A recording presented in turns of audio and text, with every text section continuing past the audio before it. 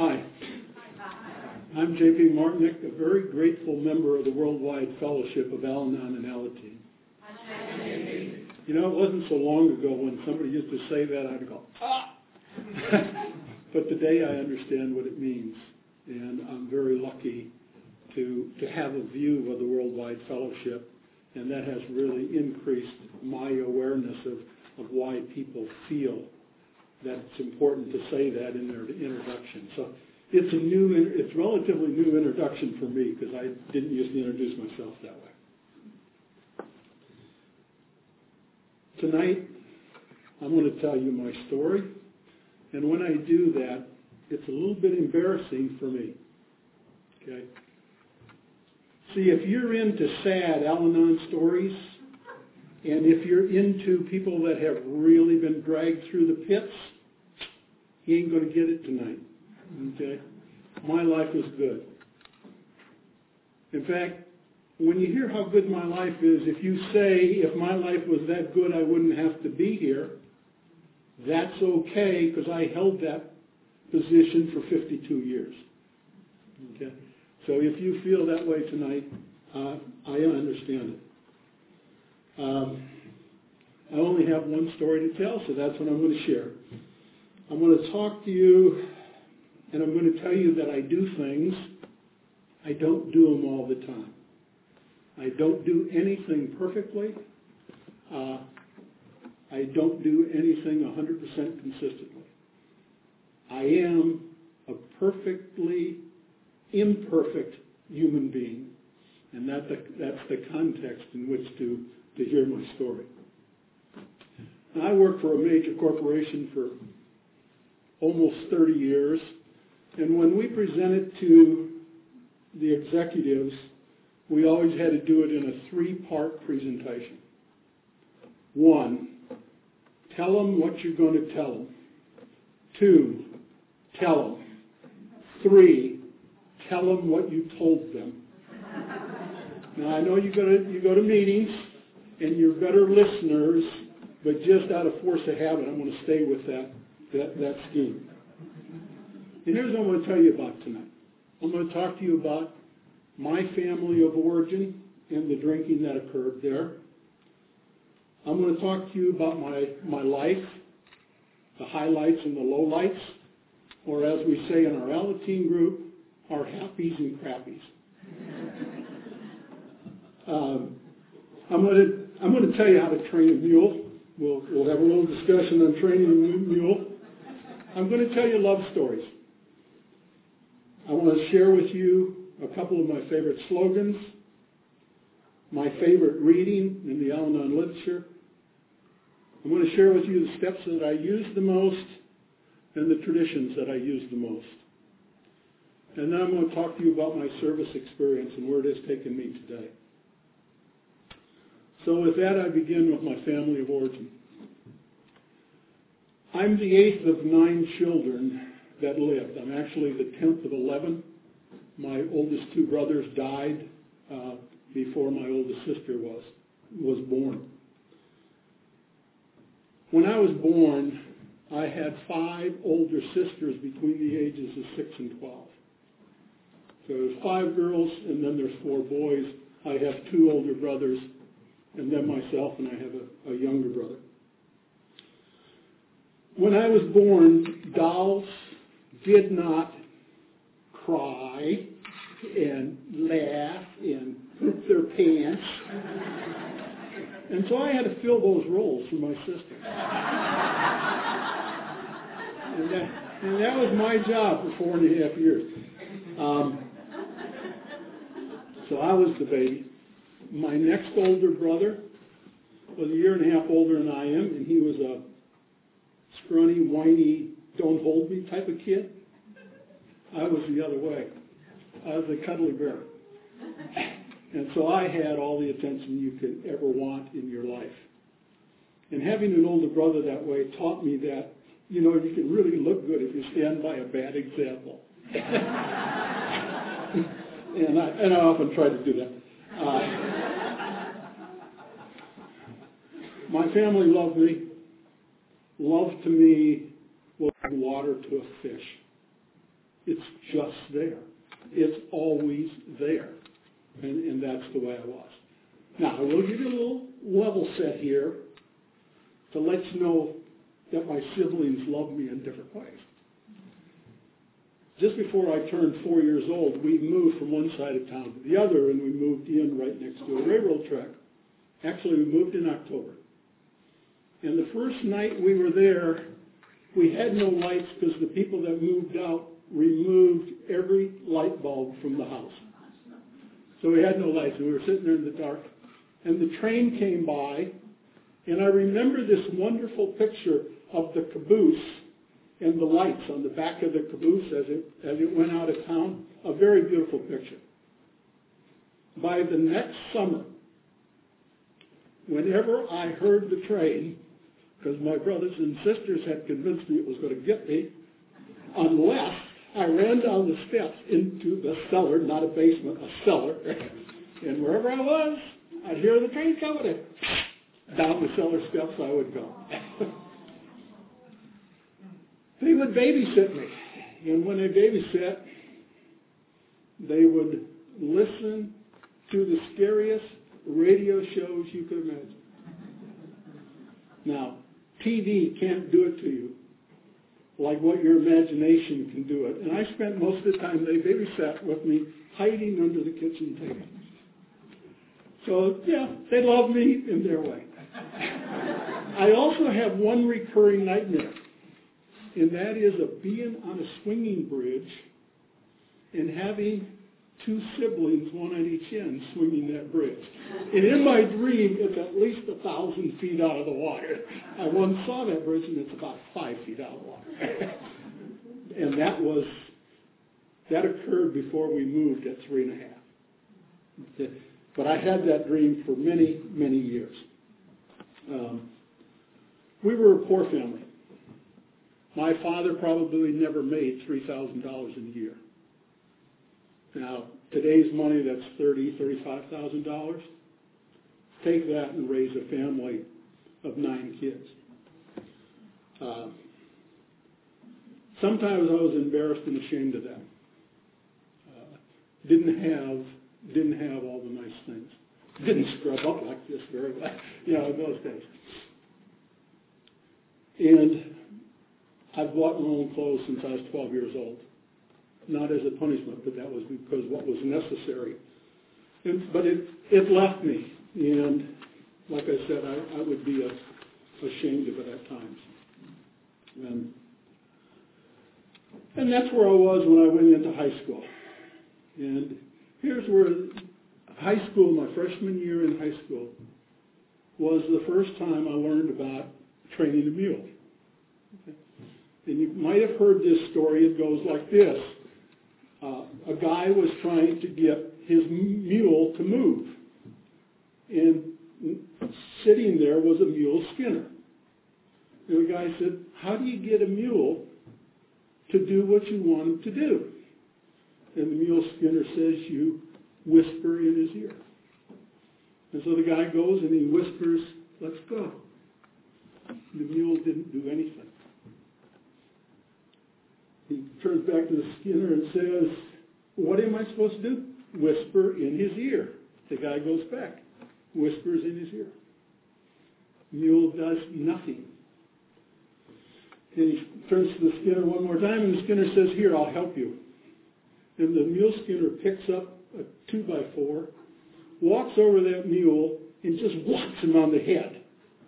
And then whispers in his ear, get up and move. And the mule got up and moved. My higher power uses that technique. Every now and then, the guy says to the mule skinner, that wasn't fair. You said to whisper in his ear, and he'd move. And that's the way you train him. And the guy says, yeah, that's right. But you have to get his attention. And that's what you do with the 2x4. Because after you get hit with the 2x4, then you can hear the whisper. And the first time that happened to me, I was a freshman in high school, and I took this young lady out,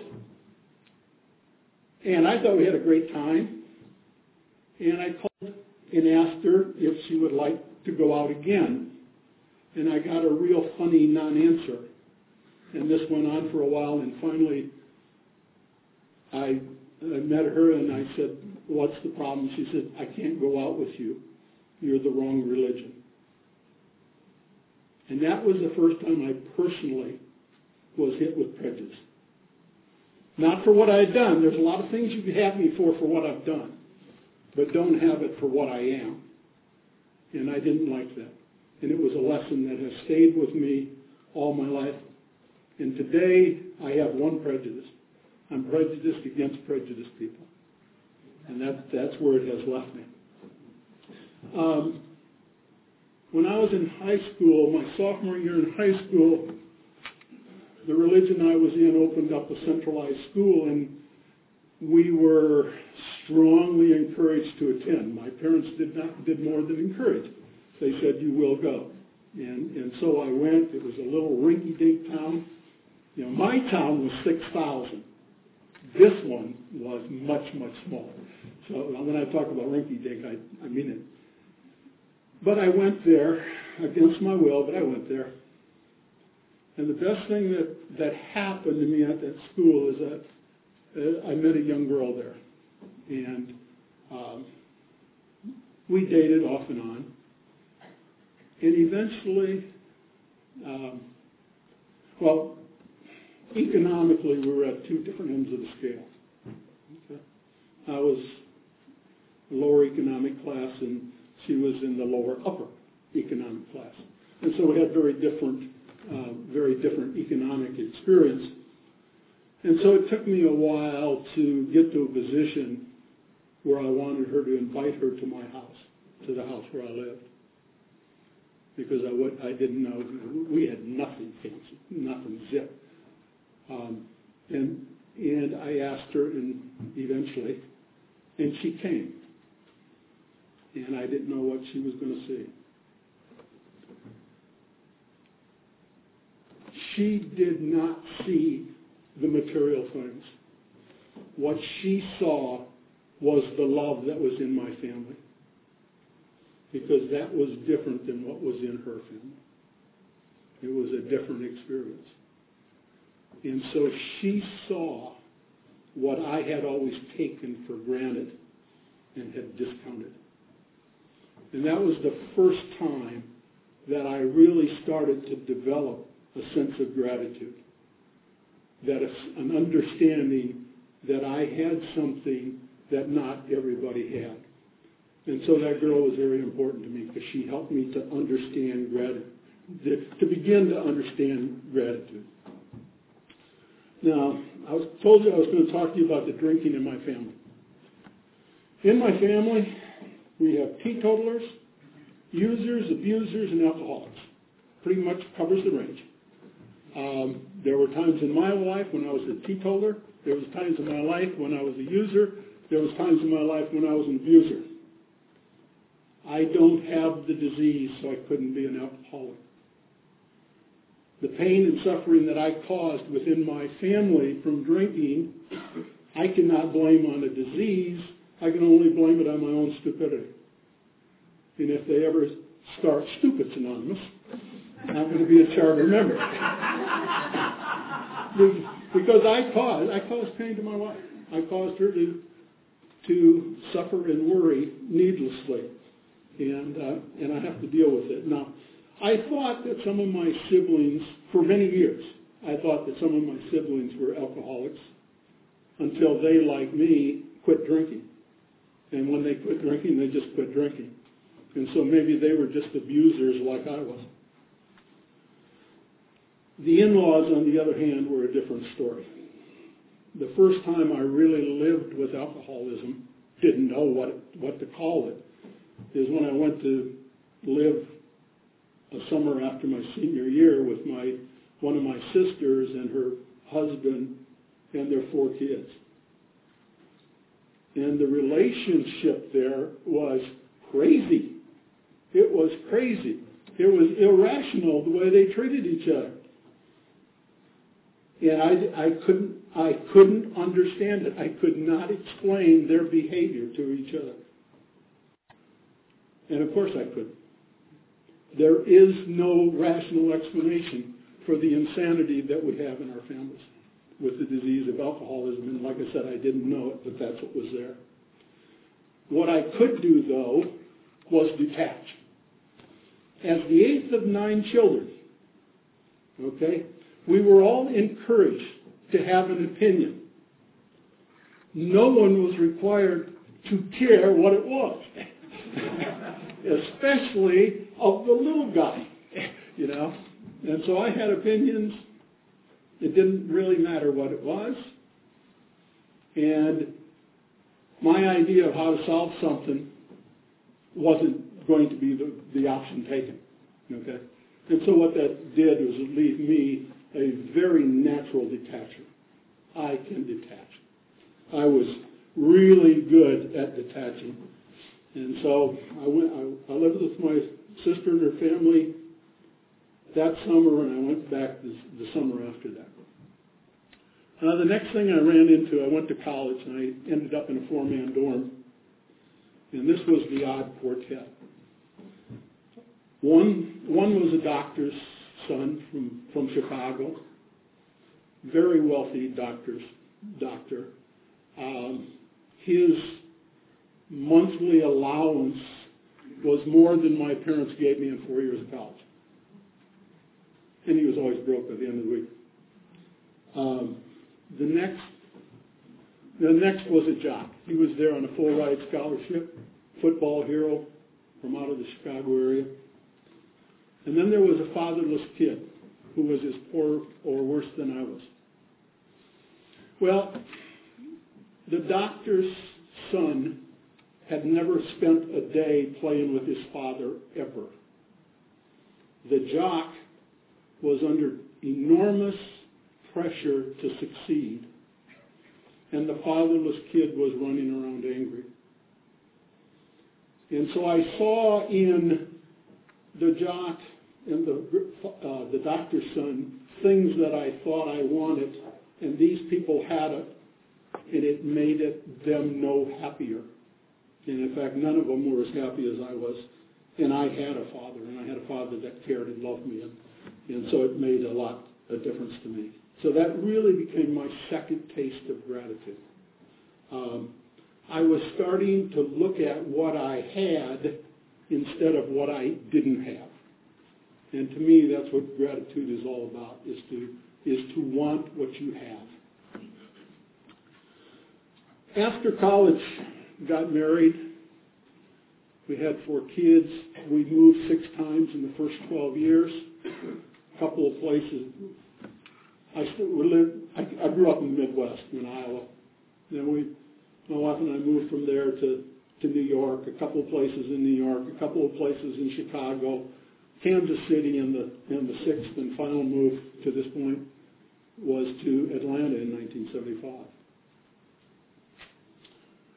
Shortly after we moved to Atlanta, my wife's sister, Patty, moved to Atlanta. And all of our closest relatives were in Iowa, so it was she and us were there. And my wife's sister was in the final stages of alcoholism.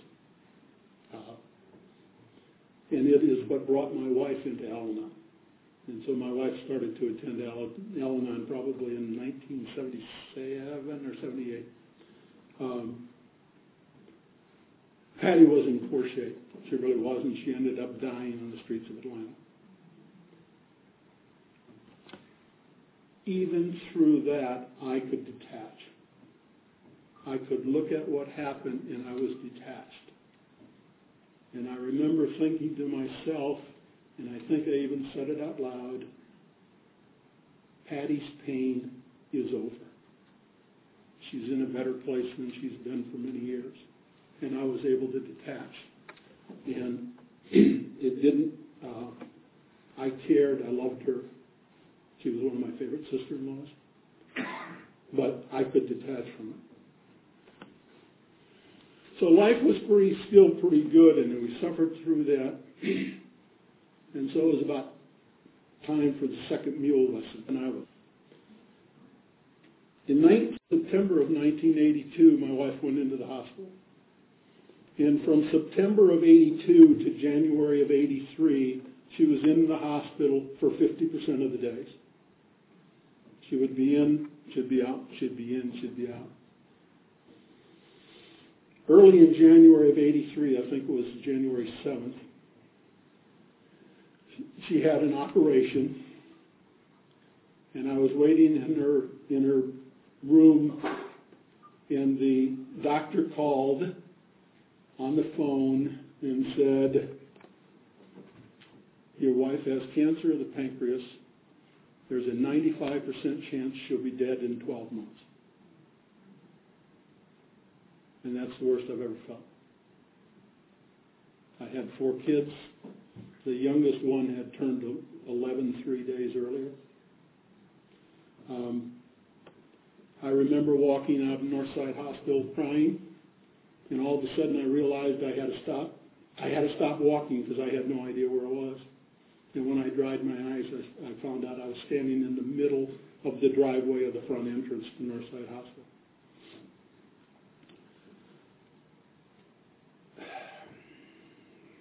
I didn't accept her illness very well.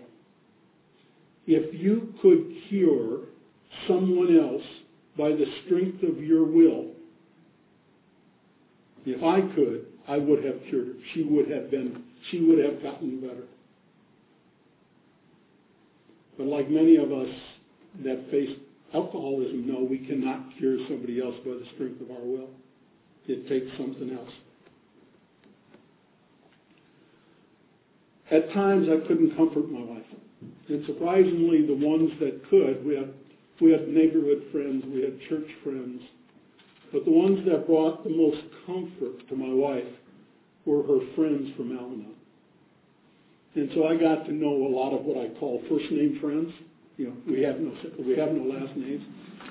And so I got to know them, and I got to see it and have some appreciation of why my wife kept going to the meetings, because I could see what was there for her. And I struggled with this. I struggled with accepting this. And finally, I quit struggling. And I accepted the reality that my wife had a short time to live. And I decided, with that reality, what should I do? And I decided that if my wife had 12 months to live, that I wanted every day of those 12 months to be the best possible day it could be for her.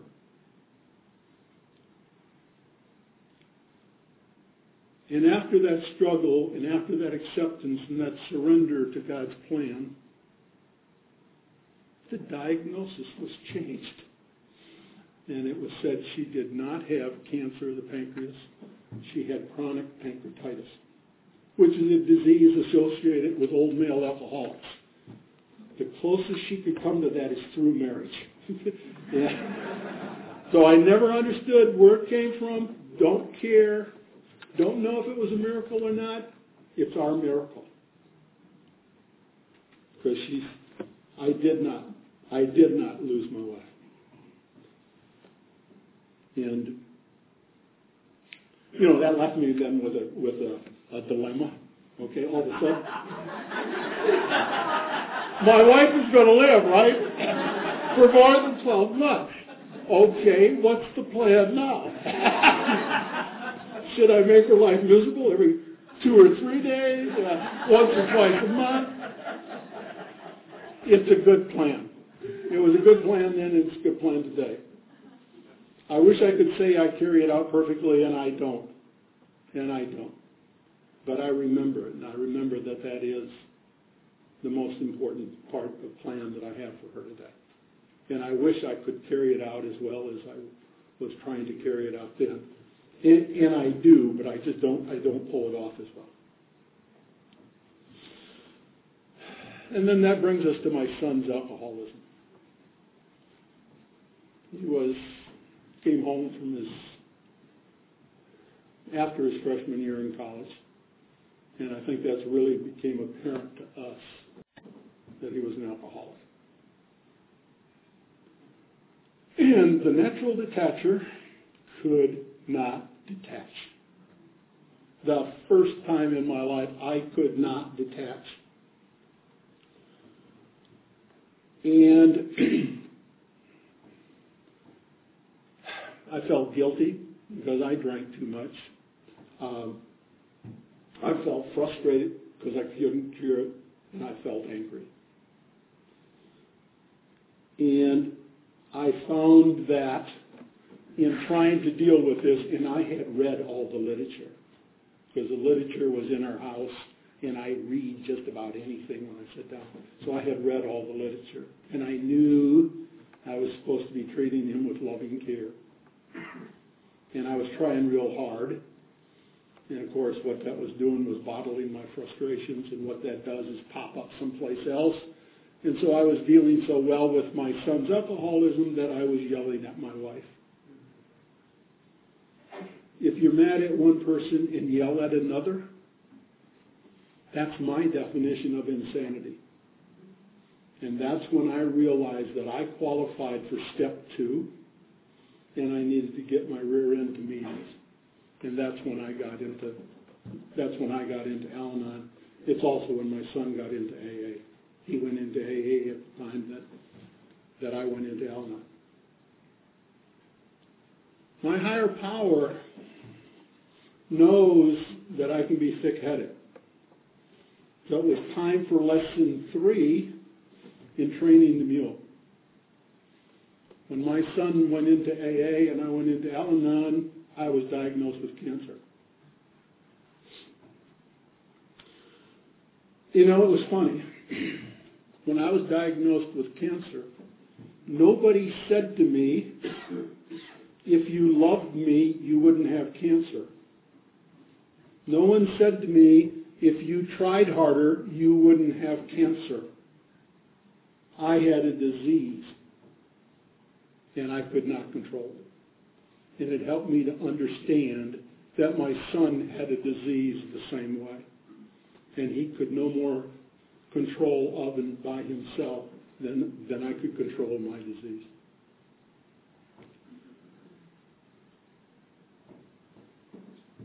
And so it helped me to understand alcoholism as a disease and not a weakness of character. And that was critical for me. And it brings me to my favorite reading, and this is the only thing I'm going to read out of the literature tonight, but it's my favorite reading because it helped me so much. This is March 14th in Courage to Change. One beautiful day, a man sat down under a tree, not noticing it was full of pigeons. Shortly, the pigeons do what pigeons do best. The man shouted at the opinions as he stormed away, resenting the pigeons as well as the offending material. But then he realized that pigeons were merely doing what pigeons do just because they were pigeons and not because he was there. The man learned to check the trees for pigeons before sitting down. Active alcoholics are people who drink. They don't drink because of you or me, but because they are alcoholics. No matter what I do, I will not change this fact, not with guilt, shouting, begging, distracting, hiding money, or bottles or keys, lying, threatening, or reasoning. I didn't cause alcoholism, I can't cure it, and I can't control it. I can continue to struggle or lose, or I can accept that I am powerless over alcohol and alcoholism, and let Al-Anon help me to redirect the energy I've spent on fighting this disease into recovering from its effect. What this reading points out to me is my son's behavior was not a personal attack on me. Pigeons do what pigeons do because they're pigeons. Alcoholics do what alcoholics do because they're alcoholics. It's not personal. It's not personal. And it helped me to come to that understanding, and it helped me to try to establish a better relationship with my son. However, this was my youngest son. Our oldest children had all moved away before this became apparent. So it was my wife and myself and my son, newly sober son, trying to live in this house. and we had rules, and he would follow them, but there was a lot of abrasion, if you will, the rubbing together, and I didn't know, and I said at the time, I can live with either one of you, but I can't live with both of you. And I think they probably felt at least that way, and maybe say, we could do without you. But it was a tension, newly sober tension within our family, and didn't know what to do. Well, my son got on the internet, met a young lady over the internet who lived in Boston, and he moved to Boston. And I saw this as my higher power having a plan for my son that I didn't know about. See, because in all the plans that I worked out of how he could get better, Boston was never in the conversation. Okay? I could not see that as a solution. And it helps me to understand that just because I can't see a solution doesn't mean there isn't one. It just means I can't see it. And my higher power found a solution. And my son moved to Boston. And sometime after that, we went to Boston to visit him. And he was living with this girl and this girl's family. They were all living in the same house. And I observed it, and I saw that my son had a better relationship with this girl's dad than he did with me. And that caused me to do a lot of soul searching. And when I came to understand it, what I came to understand is he accepted my son just as he was. Not as he should be, not as he could be, not as I would like him to be, but as he was. And because he accepted him, they could have a good relationship. And it helped me to try to pursue that same goal. Today, it's over 15 years that he's been sober. And it's over 15 years that I've been in the program. He's really trying. And this kid that used to have 2 or 3 jobs per quarter, which he would either quit or get fired from, has been in the same job for over 10 years, maybe over 12 years. So he's made a tremendous amount of progress. And I'm very proud of him. I'm very proud of him.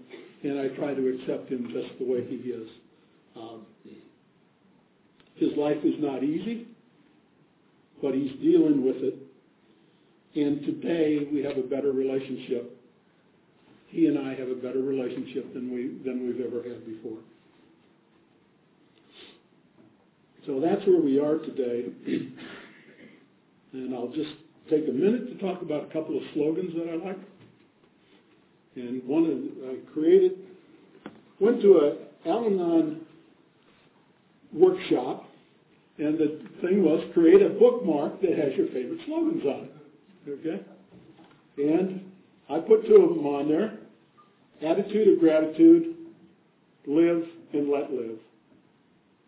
An attitude of gratitude is one that has been at work in my life for a long time.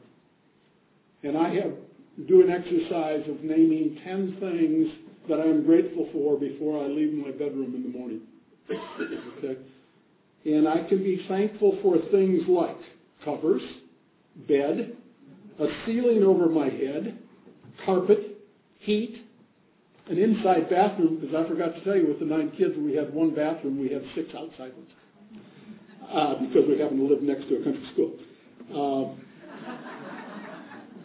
I'm grateful for electricity, water, hot water, shower, and I'm grateful for my wife. This last Tuesday, I went and played poker at a friend's house. This friend is paralyzed from the neck down, has been for over 10 years. And the poker game once a month occurs at his house because it's the highlight of his month. And today my gratitude extends. I can move my finger. Okay. I can move my finger. I can move my hand. I can move my arm. I can move my feet. I walked into this room by myself. My friend cannot do any of that. He controls his wheelchair by hitting the back of it with his head. He runs his PC through voice recognition. And so today, I am grateful to be. I am just grateful to be. So that's my attitude of gratitude. Live and let live. If you notice, I have exclamation marks after live. I'm not into existing. I want to live. I want to enjoy life. I want to have enthusiasm for it. And sometimes I turn it around and say, let live and live, because I have to let others live to have enough time for me to live. If I have to take care of you all the time, I don't have enough time for me. So I let live and live.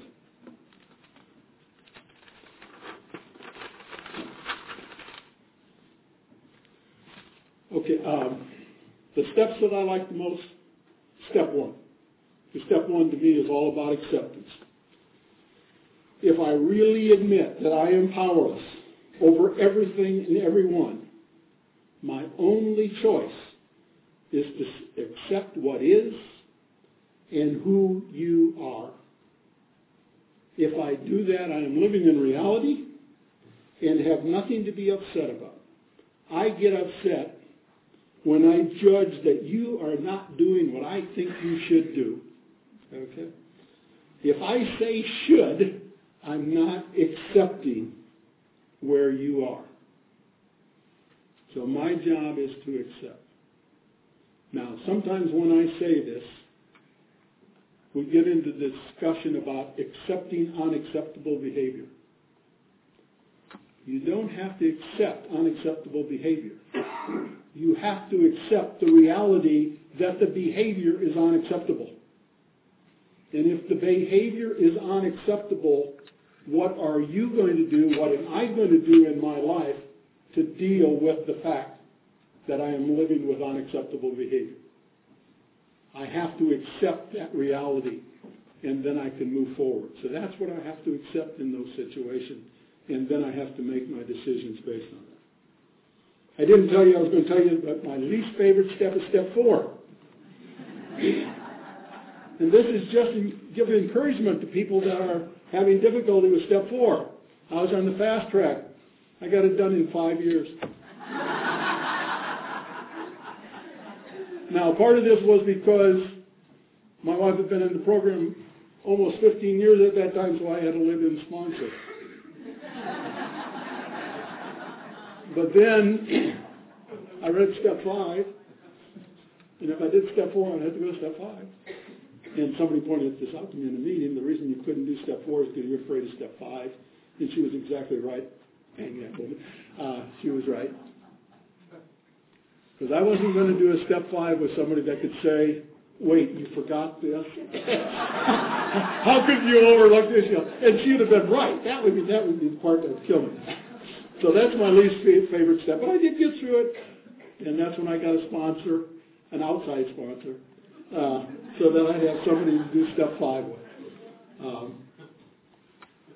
The step today that controls my life is step 11. I read that step 1,000 times, or heard it read 1,000 times, before I really heard that it says, praying only for knowledge of His will for us. It does not say understanding. Okay? I only have to know what to do. I don't have to know why.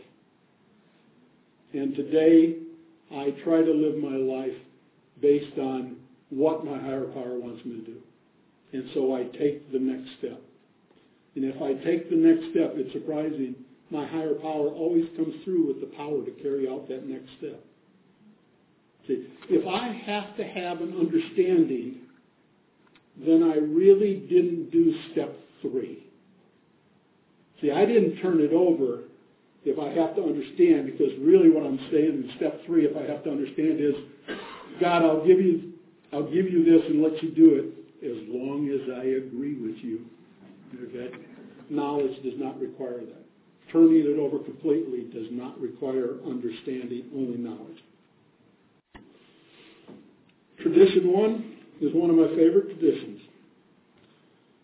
When the relationship is more important than any one person within that relationship, the relationship thrives.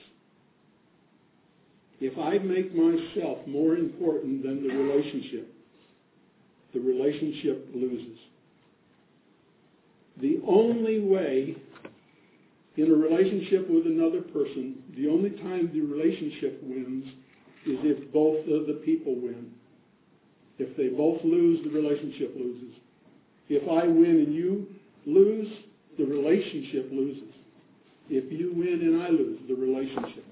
It has to be win-win in a relationship. And that's what tradition 1 is all about. Tradition 2 teaches me to listen and to speak.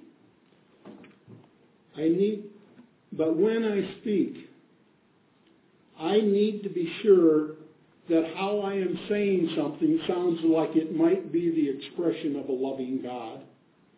If it doesn't sound like it's an expression of a loving God, I am probably into control and I should keep my mouth shut. Because that's what tradition 2 tells us occurs in our group conscience, is the expression of a loving God.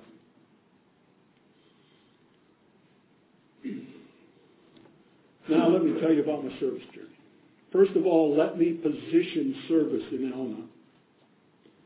The most important and fundamental service that we can do in Al-Anon is go to a meeting and sit there and listen and talk and share our experience, strength, and hope. The foundation of the program is based on that service which we provide to each other by going to meetings. That's the fundamental. So who does service in Al-Anon? Every one of you here does service in Al-Anon. You're doing service in Al-Anon by being here. So all service starts from there. And that's where I started. I attended meetings. I contribute financially. I participate in discussions. I chair meetings. I led meeting discussions. I was a treasurer. I told my story, which is interesting because it helps us to accept ourselves. I sponsored others. And this is the greatest way to learn about the program in real depth, is to try to explain it to somebody else. And it also gives you the chance to feel the joy of unconditional love. Sponsorship is critical, not only to the sponsee. Sponsorship is critical to the sponsor. And if you haven't done it, you've been in the program for a few years, try to get positioned where somebody will ask you to be a sponsor. Now, the rest of this is going to show you how my higher power works in my life, and in step 11. I started to go to the area assembly because our district was doing the hospitality room, and wouldn't it be really nice if somebody could come there and work on the hospitality room that didn't have to go to the meetings? You know, so you could go, I could sit and get the stuff all laid out while the GRs were in the meeting and that. So I ended up going to assembly for the next 7 years.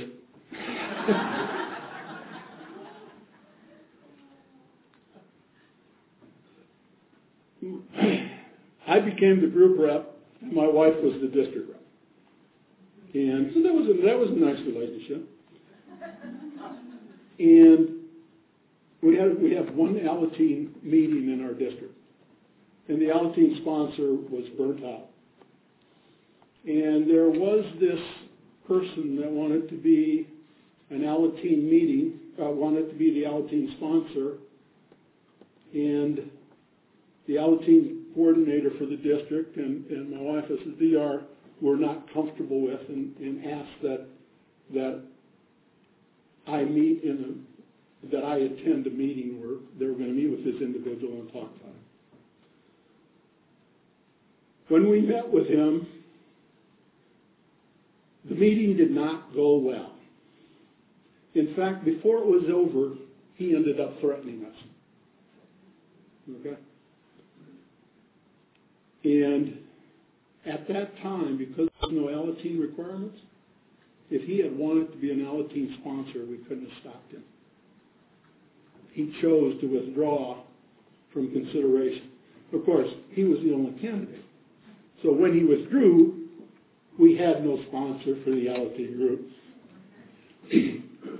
So I became the sponsor for the Alateen group because it was the next right thing for me to do. And being an Alateen sponsor is, bar none, the best job in Al-Anon. Best job in Al-Anon. It was a struggle to get it going. Today, I have 4 co-sponsors, and I should correct what I said. The best job in Al-Anon is not to be a sponsor. The best job in Al-Anon is to be a co-sponsor. Have somebody with you. Have somebody that can share it with you. And today, there are 5 of us that, actually, we just went up to 6. We have 6 of us that share the sponsorship of that meeting, and nobody gets burned out. We have a lot of teams that come and go. And, they come to the program 1 or 2 times and they don't come back. And that's okay. You see, my job as an Alateen sponsor is to plant seeds. Whether those seeds grow or not, or when they grow, or when the person blooms, is not mine. That's my higher power. All I have to do is plant the seed. And in all of that, as in all forms of sponsorship, I get more out of it than I put into it. Now, I was at GR when the Board of Trustees passed the Alateen, minimum Alateen safety requirements. And this was in my obnoxious days as a GR. And so at the assembly where it first came up that there was going to be an ad hoc committee to address this and decide what the area was going to do, I stood up and made a motion about how the committee should report back to the assembly. And it got passed.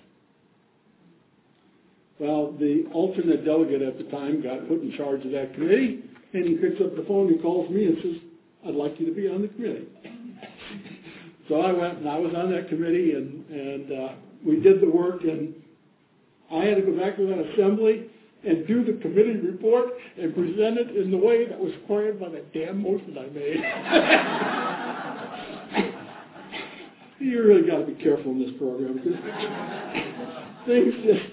things just always come back to you.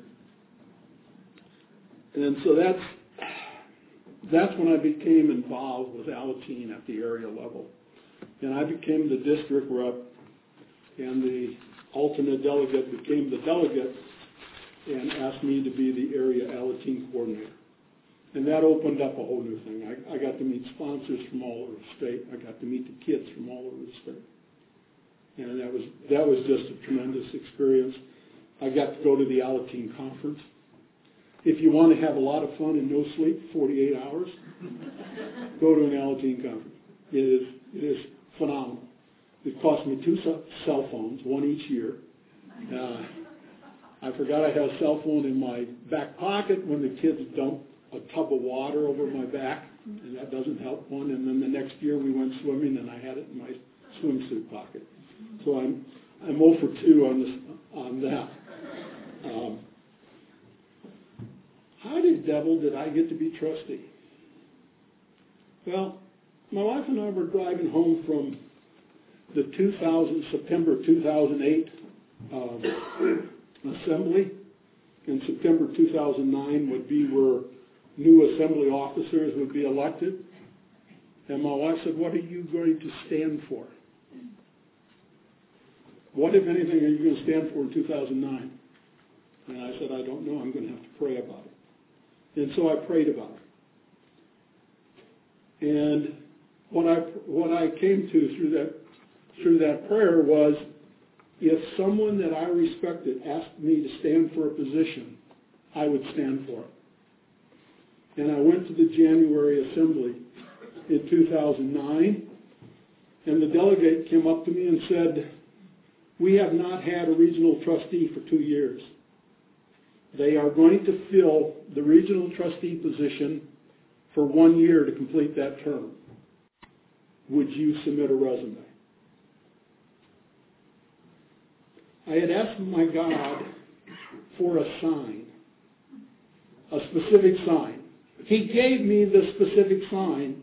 It didn't read the way I expected it to read, but it was exactly the sign that I wanted. So I filled in the resume. We had a vote at assembly, and the assembly submitted my name as a candidate to be the regional trustee.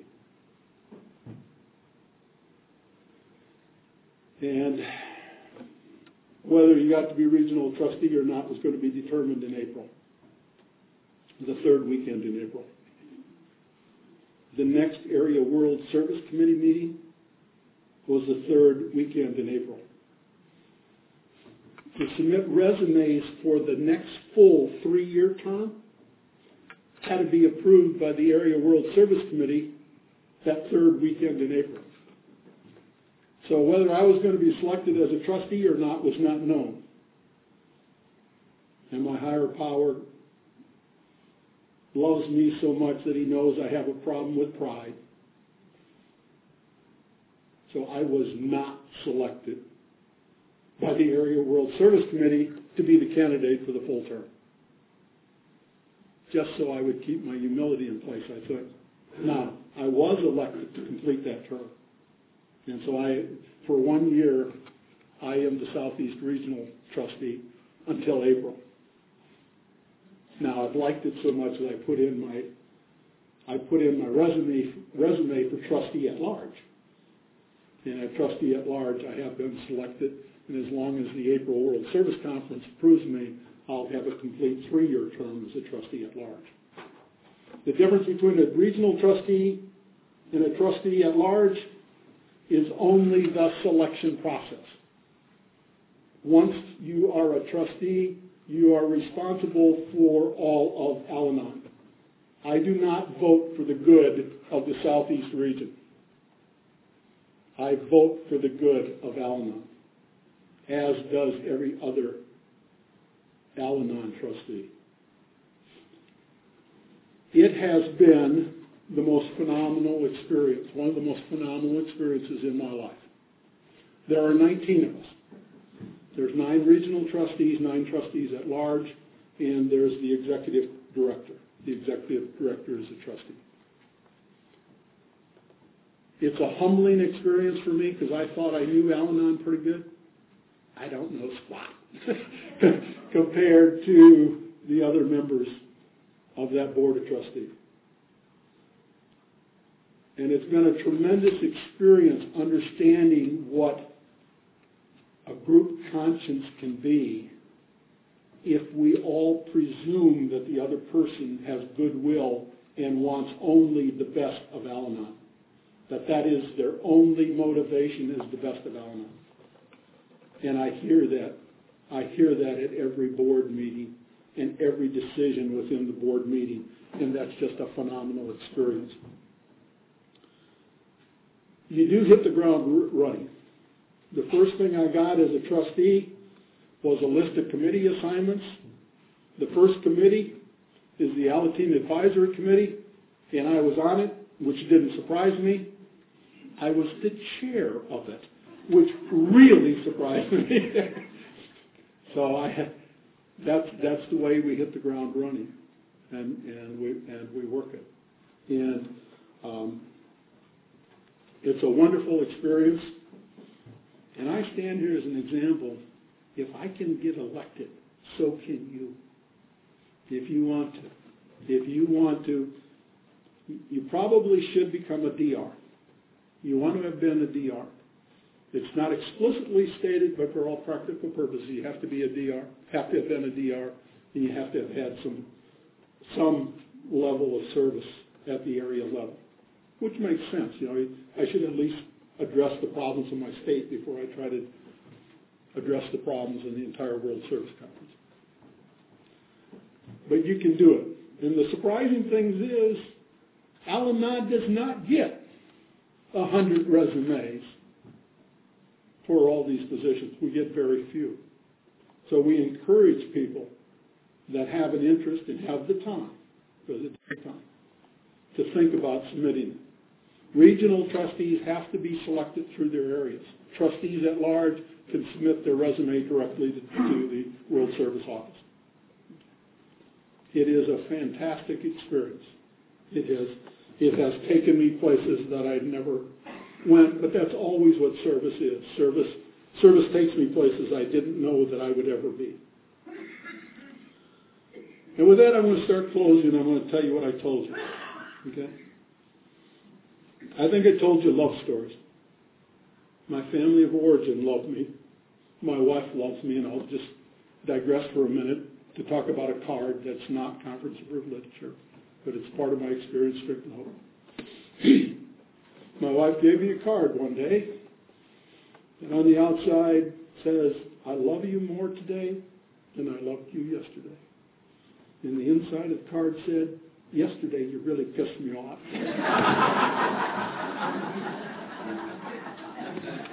That card has made iterations back and forth, and unfortunately, I hope soon to get that card, because I know I really pissed her off lately, and in something that I can't even defend. So I'm hoping to get it again.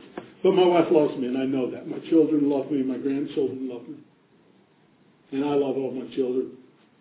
And in a very special way, I love my alcoholic sons who brought me into the program. I hope I've told you about the love that exists in Al-Anon.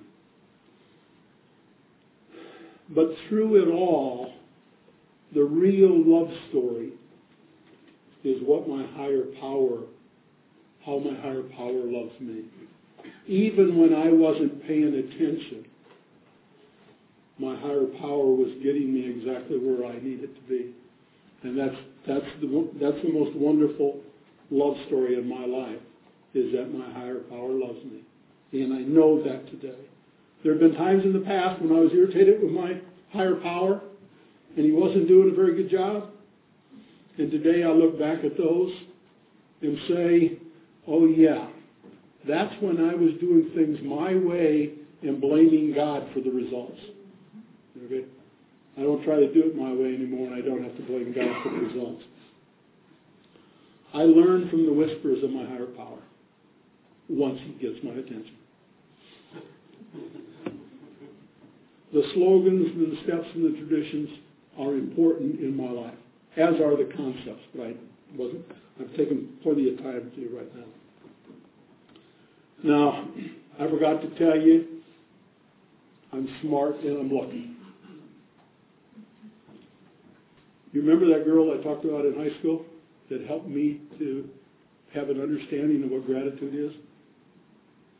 See, I was smart enough to ask her to marry me. And I was lucky enough that she said yes. And 46 years later, it's the best damn decision I've ever made in my life. And it's very special to me. I thank you for listening. Like all of our meetings,